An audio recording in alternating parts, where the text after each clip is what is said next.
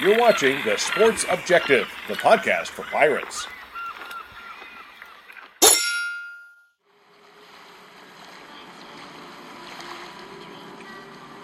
You're listening to A Pirate's Life for Me on The Sports Objective. Join us every Friday at noon as we catch up with a member of Pirate Nation. Here's your host, Bubba Rosenbaum.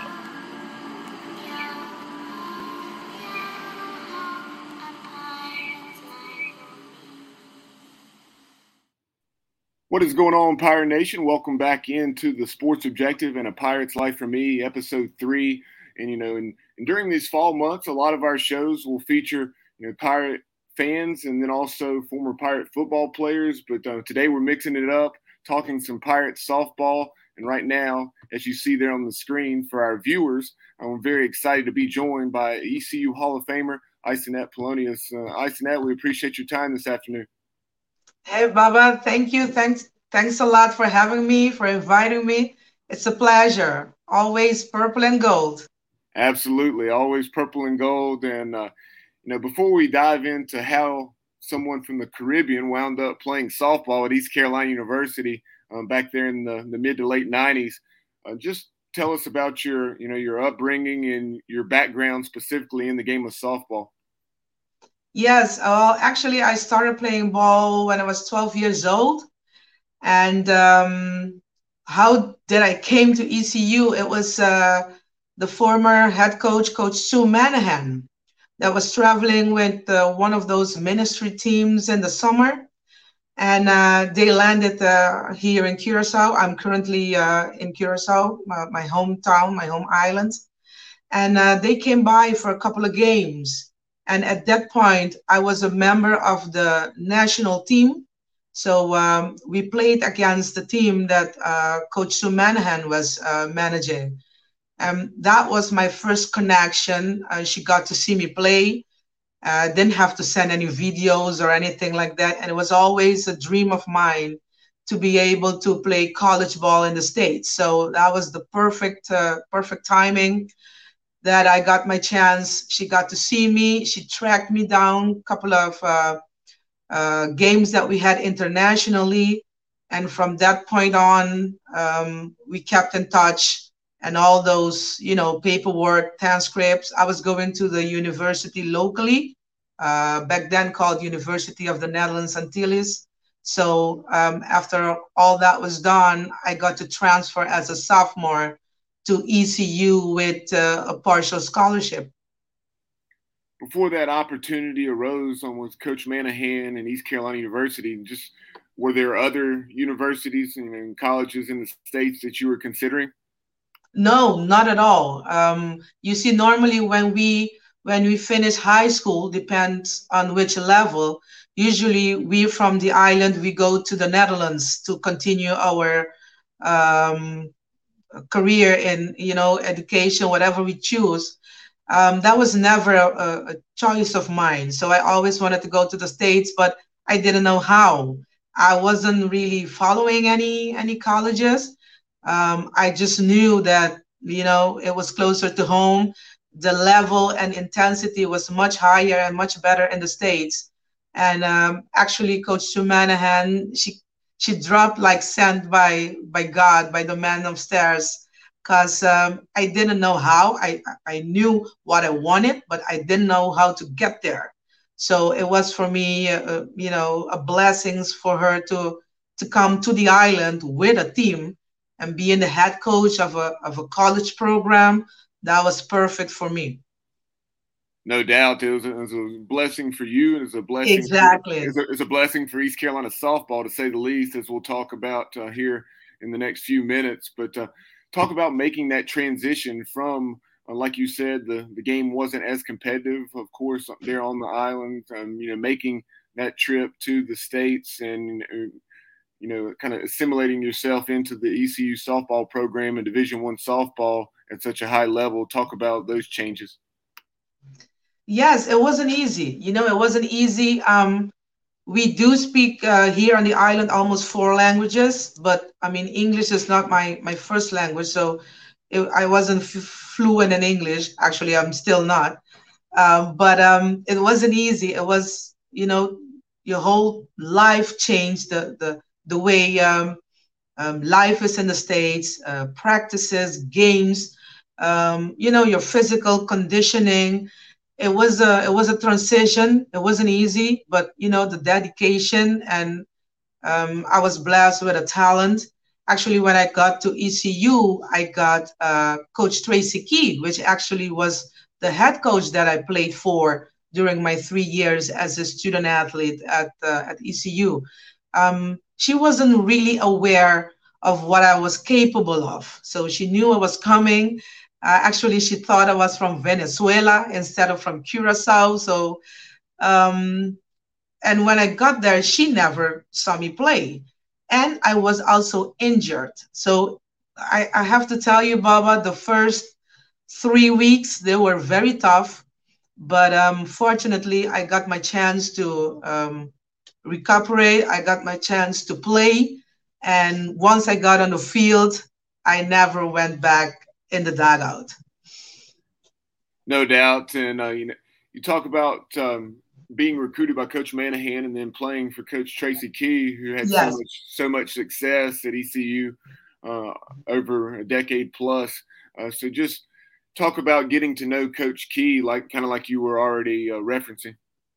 Yes, like I said, she didn't know exactly who I was. She didn't at all. She didn't know what I was capable of. And I had, I think I had my first year, I had about 70% scholarship. So I was eating in her budget. And it was a strange encounter at the beginning. Like I said, I was injured, so I couldn't right away show what I was capable of.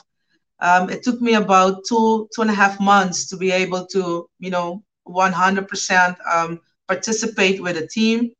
And I remember it was an injury of one of my teammates at a time. We used to call her Pebbles. I even remember her nickname.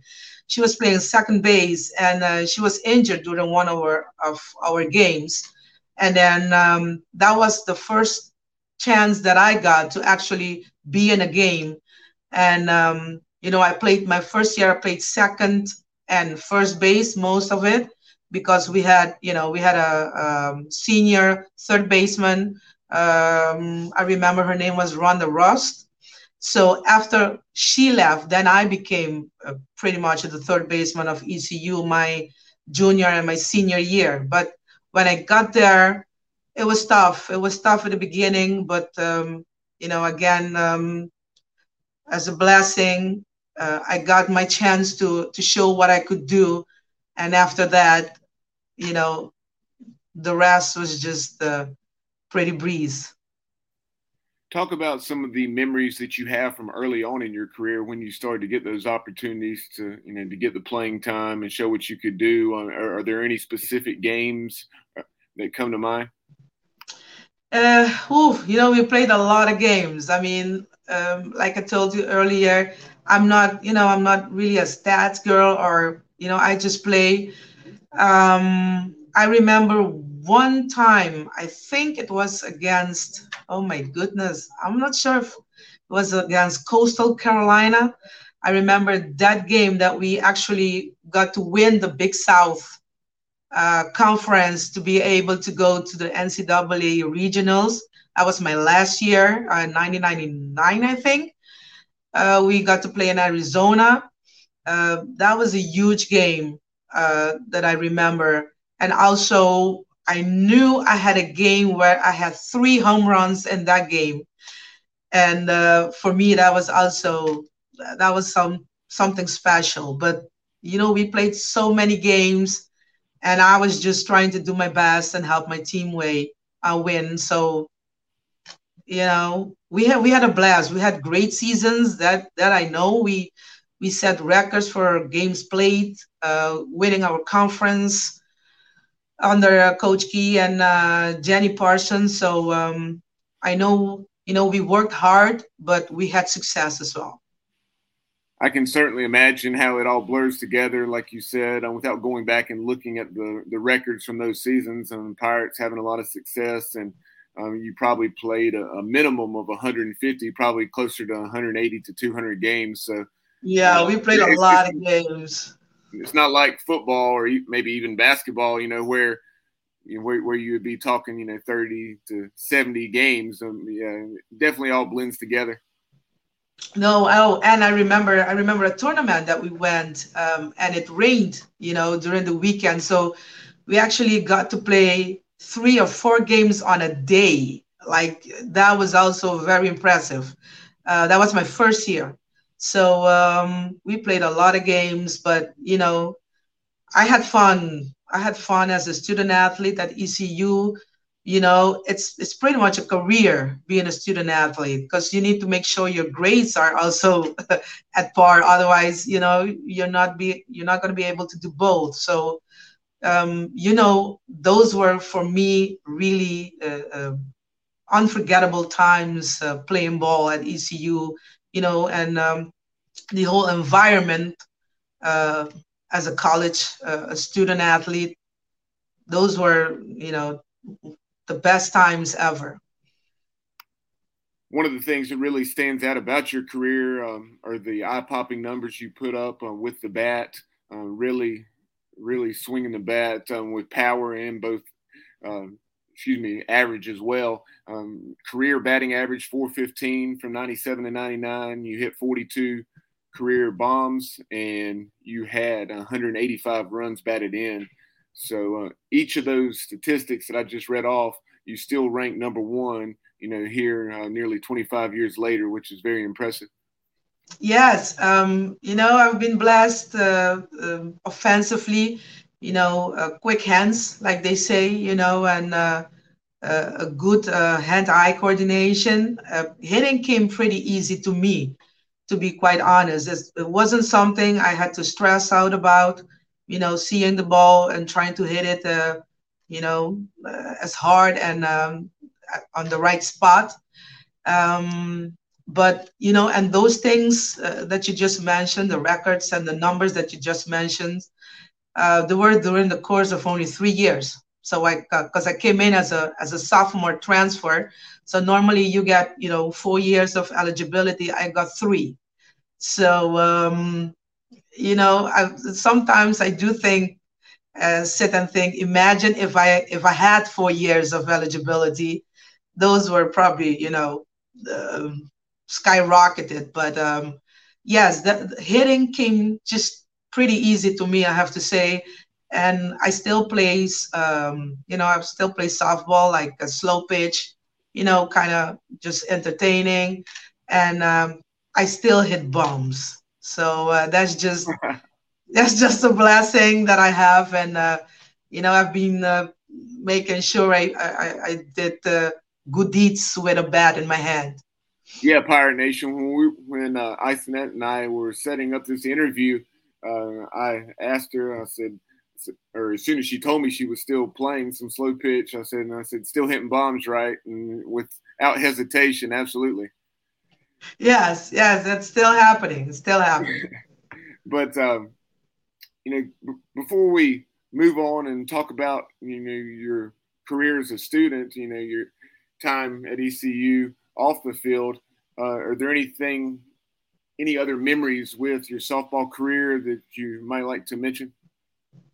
Um, like I said, it has been 3 years at ECU. The one thing is the Hall of Fame. That's huge. If after 3 years of playing ball, doing what you like, making sure you play hard for your school, for your team, for your coaches, your teammates, and then you get rewarded with the numbers and being a member of the Hall of Fame. That's the biggest. So I remember. Oh, one more thing. I was talking to a friend of mine yesterday. NFL, the American football. When I got there, I didn't know the game. I used to know about soccer. So you guys call it football, and I was always wondering why you call it football while like 95% of the time the quarterback is throwing it and Right. somebody is catching it. you know. But once you get there, you just get it all it's a huge part of college. So I'm a huge fan of NFL right now. And the season just started last Thursday, so I'm well aware. So that's also something that stuck with me from being my time at the States and at ECU. But Yeah, man. Hall of Sorry, go ahead. Fame Sorry, go ahead. is Hall of Fame is just the top. It's all you never play with that in mind, and that's just the top. And um, before we change topics, I also want to um, send big love and hugs to my host family at Greenville. Wow, the first time I got there, I was received by the host family because I was obviously an international student, and big hugs to my family there, Francis, and his family that took me in and guided me, and still love me as one of their own. Pam, love you guys and thank you for being there when I most needed you guys. One of the things I wanted to bring up because of that era in which you played, 97 to 99, you talk about going to the East Carolina football games and what a big deal that is. And obviously that it's just as much, if not more, the case today. But Pirate Nation loves its pirate football and, all of its athletics teams, and really gets behind those programs and shows a lot of support, as you've referenced. So did you get a chance to know any of the football players during those years, like a David Garrard or any of those guys? No, unfortunately, no.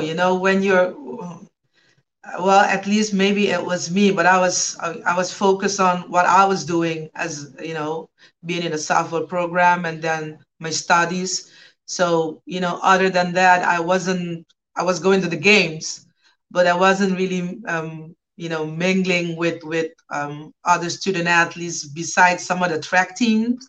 Right. So unfortunately, I didn't get to know them on a personal basis, but I was keeping track of them. I'm actually I've gotten to be fairly good friends with one of the track coaches, and that's Udon Cheek. Did you have the chance to get to know Udon Cheek at all? No, not at all. I was more involved sometimes with the girls, and actually they would, we would talk, and they would say hi. They would know my name, and I wouldn't know theirs, but we see each other pretty much all the time back there before practice. And an interesting note about your Hall of Fame induction, was that 2007 or 2009?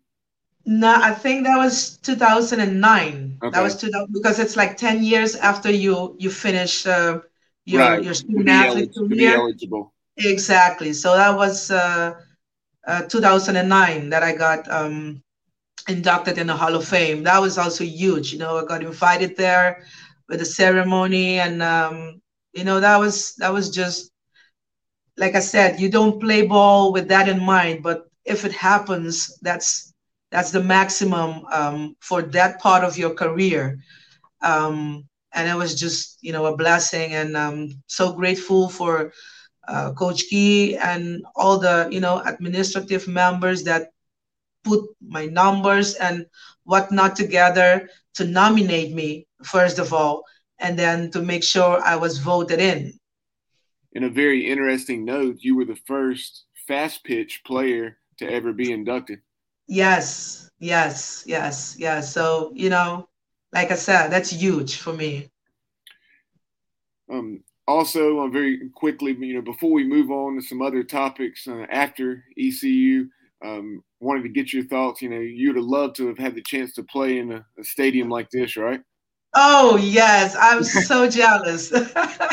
To be quite, I am so jealous of the current players. When I saw how the environment, how the field, what they did with it, with lights and everything. Oh man, it would have been yeah, I'm jealous. I have to admit, I'm so jealous of the current players right now. So, talk about that time after East Carolina. You got drafted in a professional softball league, and then Yeah, tell us where your career path went from there. Yes, that was a bittersweet. I was in '99, Durham Dragons, if I'm not mistaken, drafted me for, the professional softball league. My issue there was that in order to play, you needed visa and all that kind of stuff. And I didn't know how to. I wasn't ready for, having to look for lawyers and the whole visa process. So in the time of being drafted, a number one pick, um, I have to admit, not being able to play for the Durham Dragons, I was contacted via Tracy Key by a Japanese team. So that fall, I went all the way to Japan, and I got the chance to play professional softball in Japan. So talk about that experience. That what a unique opportunity. Yes, Not only to play that was softball, but just experience that culture and see what it's about to live in Japan. that was another milestone. And talk about cultural shock. I mean, that was something else. It's to start with, the whole trip to get to Japan took almost a whole day. So many stops and I flew from one time all the way from Curacao to Japan because I went there three times after that first opportunity. Like you said, different cultures, different people. Fortunately, the game is the same. You have a bat in your hand, you hit, and you field. So that was the one constant and the most important constant that I had a great time in Japan as well. Fukuyusa Ogaki, I played in Nagoya. Um, Wonderful. That was also a milestone for me, being able to play professional ball. And actually, I did meet um, United States players like Lisa Fernandez, I remember, was there playing for a team, Japan team Toyota. Michelle Smith was also there playing in Japan. So, I got to meet the best in the sport in Japan. You talk about the culture shock. What was it like away from the field? When you weren't playing softball in that downtime, what were some needed experiences you were able to have? The biggest cultural shock for me was going to a public restroom. I don't think I can really literally say it all right now, but we are used to a toilet where you can sit on, and Japan is Yeah, used to a toilet where you have to squat down. So, imagine my shock when you open the restroom door and you're not seeing what you used to see. So that was one of the biggest one. But other than that, off the field, they made sure I had an apartment where all the amenities were what I used to, and then going to just to the supermarket to buy some stuff. I did feel like how the public, when I walked by or on my bicycle, they kept staring at me a little bit. So you get there, you know a black girl in the middle of all those Japanese people, buying cereal and milk.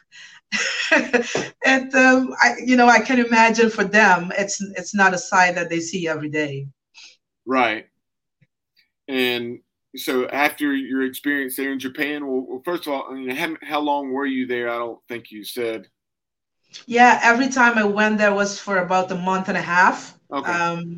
I went there three times. My first time to Japan was with the national team of the Netherlands Antilles. We went there for the World Championship of softball that was in Japan. I don't remember the year exactly, but that was my first time. And then after that, I went to Japan, individually playing professional ball. So I think all by all, I was there for four times, but every time playing professional ball, it was about a month and a half of games. Besides playing in Japan that you've already described, What were some of your other top memories of playing professionally? And then, Yeah, I right. used to live in Holland as well. I went to Holland for a short period of time, and I played in Holland as well. That was not really professional. I wasn't paid, but I did play in their highest level, hoofdklasse they call it in the Netherlands. So I actually played some ball there as well. I coached there as well, a youth team. We became champions of whatever championship we were doing there. That was also a huge milestone for me. I used to live in the city of Rotterdam, and I wanna, send a shout out to Eurostars. That was the team that I actually ended up playing for, and also the team that I was the head coach of their youth level. So yeah, I played ball in the Netherlands as well. As individual player. So that's a good segue. You reference your coaching career. I know you're still coaching today. Talk about what made you decide to go into coaching. Was it a combination of things like giving back to the game and then also just continuing to be around the game? Exactly. It's my main thing is giving back to the game and the young players coming up here locally on the island. I do have an academy, like a seasonal academy, where I try to help the young girls that do aspire to get to the States, do aspire to play professionally, what it might be, trying to give them, a little bit of taste of you need to work hard. You should be able to combine school and softball if you want to go to college. I also had a team, I call it squad, where some of the members of the former national team that I played with, we got a group of 10 people, and we volunteer our time to the teams of the belonging to the Little League organization here in Curacao. So I'm just trying to give back. Everything I do is pro bono. I don't charge anyone anything. I just want to give back to the game because softball meant and still means a lot to me. I got my education via ECU playing ball. I got my chance to play professional with softball. I got a chance to represent my country in the past with softball. So I want to give back to the sport and to the youth, and just letting them know that it doesn't matter where you come from, doesn't matter how you started. If you put in the work, if you're dedicated, and if you're disciplined, you can reach whatever stars you want to get to. No doubt. That's so awesome to hear that you're giving back in that way. So just talk about, give us a thumbnail sketch, someone that has your accolades and just producing the numbers that you produce with the bat, and talk about in just a couple minutes just some of the things that you really emphasize to these young ladies when it comes to hitting the softball. Yeah, softball has evolved. New things every time. My thing that I stress on, especially with hitting, is how fast you bring the bat to the ball. That's the one thing I look for. Girls nowadays they watch TV and college, and they see all kinds of stands. Open stands, closed stands, you name it. Um, the main thing is no matter how you start in hitting, it's the same thing no matter where you start. It's the contact point which is the most important. So that's something I stress and I look for when they swing, trying to help them out with that. How to bring your bat head faster to the spot where you need to be hitting the ball. And also, for me, it's a real estate thing when it comes to hitting. Location, location, location. You need to see the ball. If it's an inside pitch, you need to be faster. If it's an outside pitch, you need to let the ball travel a little bit more over the home plate in order to be able to hit it right and into the right direction. So if a hitter can recognize the spot of the pitch, the location, and have a mean to bring the bat hat faster to where the contact point should be, hitting shouldn't be that difficult. And of course, it's a matter of which pitches you decide to swing. Sometimes you see a hitter, the ball right down the middle, they let it go by, and then they want to swing on a drop ball or a rising ball that's going away from them. So for me, those are the three keys in hitting: location, your choice of pitches to swing on, and how fast you bring the bat head to the contact point. That's it for me. No doubt that you hear the term selective aggressiveness, being selectively aggressive as a hitter, and that's certainly what you're talking about there. And I guess that's how you hit 415, and also Yes. hit for the power that you hit for. Oh yeah, if they throw you down the middle of they throw you, your pitch, because that's also, maybe somebody likes to hit a high pitch, other low pitch. When the pitcher throws your pitch, don't miss it. No doubt. So, outside of softball, tell Pirate Nation what you're up to now in your native Curacao. Yes, I'm sitting right now talking to you. I'm in my office. I'm during my lunch break right now. I'm sitting in my office. I'm a financial manager for a company here on the island. And in my free time, like I said, I have my academy. I help the youth. That's sport wise, and off the field, I play also still a little bit.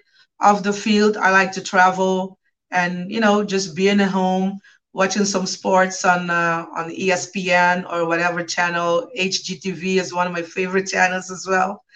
But that's pretty much what I do right now.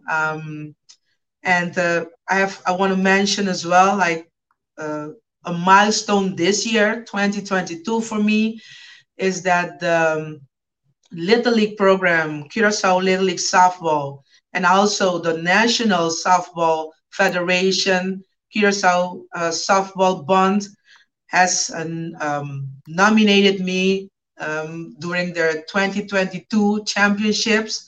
So for me this year, that's one of the biggest things to be, honored by both the Little League organization and the National Softball organization dedicating their championship to me. As I'm sure you realized during your time in Greenville on those 3 years at ECU, baseball and softball are absolutely huge in Eastern North Carolina and Greenville. And as we discussed off the air, Greenville is home to the Little League Softball World Series. Yes. This year that was yeah. Unfortunately, I couldn't make it, and we as Curacao, we had our junior league team and our senior league team go into the World Series in the States. We didn't have a Little League category, but we were represented both. I think in Delaware was one of them. The other one I don't remember, but we had a junior league and a senior league of Curacao playing in the World Series in the States this year. And I saw that Little League was playing in Greenville. So, even though I couldn't be there, every time I see Greenville, every time I see ECU, I remember ECU baseball also made it far in the regionals. So every time I see ECU purple and gold, it still hit very close home to me. A couple more things for you. Earlier in the conversation, you referenced how you've seen the growth of the game of softball since you played and now as a coach. So just talk about the way you've seen the game grow, both there on the island and the way things have gotten better, and then also just the game in general, no matter where it's being played. Yes, the game has gotten faster. A lot of slappers, lefty slappers nowadays. Even though somebody is a righty naturally, if you have speed, you become pretty much automatically you become a slapper. So the game is much faster, quicker than back there. We also used to have slappers, but nowadays, in a lineup of 9 people, pretty much 6 are lefty slappers and are hitters. So that's one thing. And that kind of changed as well your defensive strategy, how to defend against that kind of a game. And I have to say, right now the bats, they seem of a different, I don't know, different type as well, because the people are making better bets, I guess. So sometimes you see a hitter put a half swing on a ball, and then the ball pretty much it's a home run ball. So that's also equipment has also evolved in the game of softball. But pretty much it became quicker. The 60 feet sometimes feels like 40 feet if you're in on the defense. But I think every progress is just huge. You keep evolving, and you keep finding new ways to defend against a new trend or setting a new trend. I'm all for being proactive and innovative, and that's what I like about the sport, that you have to constantly be on top of your game, and all kinds of tools right now to for hitting, for fielding, you name it. um, that keeps you on your toes as well as a coach, to make sure you give your girls all the opportunities and possibilities, to become a good softball player. Yeah, you talk about the evolution of the game as far as the Yes. advancement of the equipment. One of the big changes over the last several years has been technology, and Yes. the TrackMan technology, and exit velocities off the bat, and Yes. all those sorts of things. Talk about some of those analytics, if you will. Yeah. I'm I'm glad they're there. I use some of them, but I'm not 100% analytics. The game is not played on paper, and sometimes you can you use the analytics to kind of try to and for me more correct something. But there's nothing beating showing and repetition. And sometimes if you go by just analytics, I remember there was a major league game last year during the playoffs, where they just take a pitcher out just because analytics says, well, after the Exactly. fourth or Exactly. fifth inning, you should be changing, while the guy is throwing, an awesome game, and then you take him out, and you lose the game. So I I'm glad analytics are here, but I'm not 100% sold on them. And then if, for example, if you hit a home run, it doesn't matter if it's 400 feet or 600, it's still one home run. And if there's no one on base, it's still just one run. So it's good. I do apply it at times, but I'm not 100% analytic chick. No. Totally agree with you there. And we may be talking about different games, but I recall a game specifically. I believe it was in the World Series. Yes. I think it was a Game 6 situation where you had a team trying to keep their season alive and win a championship, and the pitcher had only thrown like 75 pitches, and then they pull him. I was, are you kidding me? Yeah.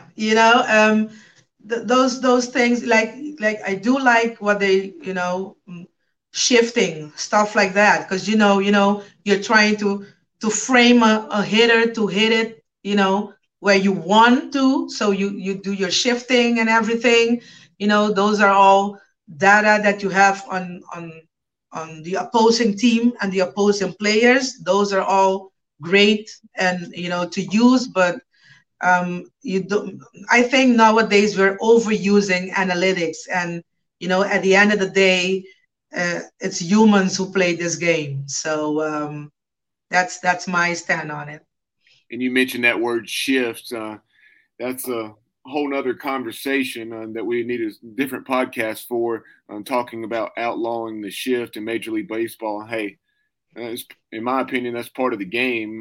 Hit the ball the other way, and if they're good enough to execute it, then Yeah, tip your hat to them and move on.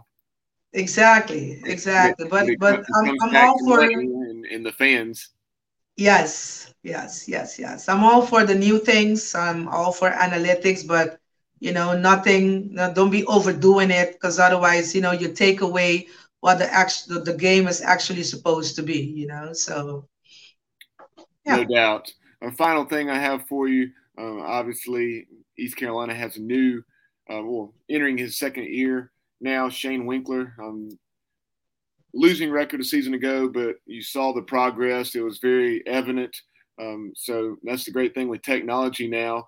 You can keep up with the Pirates from afar, and when you're not too busy, you can check out some games on the internet and so forth on the ESPN Plus app, and or just watch ESPN.com. So just talk about kind of staying in tune with what's going on and doing your best to do that from all those miles away. I have to be quite honest. I haven't been doing that lately. I used to do that when Coach Tracy Key was still the head coach. Because when I left, she stayed there for some time. So I used to follow ECU back then, and because I still had a contact, a personal and direct contact with her and with Coach Parsons.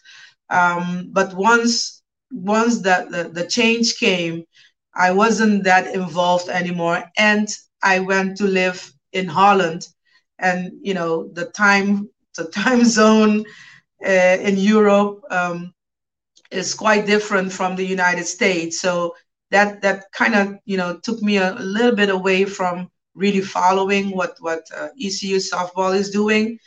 Like I said, last year I know the baseball team got quite far in the regionals, and when ESPN has ECU on the college football day, I do keep track of them a little bit, but I haven't been really that close to the softball program. Um, but like we talked about previously, it's something that I need to be picking up again. Well, Isonette, we certainly appreciate all you did for the Pirates during your time in the Purple and Gold when you guys were winning Big South championships and you were being named Big South Player of the Year on multiple occasions. And we really appreciate you being so generous with your time this afternoon. And, when some of those young softball players that you're tutoring there in the islands or maybe elsewhere, just be sure to give Coach Winkler a call and make sure that those girls that hit the ball with power for average or both the way you did, make sure they're wearing the purple and gold. Okay. Yes, yes, and my academy, we have also a Facebook page, and try to put, pictures and videos of the girls, trying to help them out as well to get a college, a university, so they can experience, being a student athlete. Thank you, Baba, for this chat, this opportunity, the invitation. It has been a while, talking ECU, talking Pirates. And like I said, it's always so close to my heart. All the people that, were so supportive, my teammates, my head coaches, and we still, social media, I still have contact with a lot of them. So thank you for this opportunity to be able to go back to ECU Nation. Absolutely. It's been a pleasure. Really enjoyed the conversation. And, Pirate Nation, this is a Pirate's life for me, and that is East Carolina's softball player and ECU Hall of Famer, Isonette Polonius, coming to us live today from Curacao. Isonette, again, we appreciate the time, and we look forward to staying in touch, and we'll have you back on down the road maybe to talk some Pirate softball. Thank you. Thank you very much, and much love to the Pirate Nation. Pirate Nation, be sure to subscribe to the Sports Objective YouTube channel. Also follow us and like us on Facebook and subscribe pretty much anywhere you can find podcasts. For Isonette, Polonius, I'm Bubba Rosenbaum. You've been watching and listening to A Pirate's Life for Me on the Sports Objective. Have a great one, everyone. And as always, go Pirates.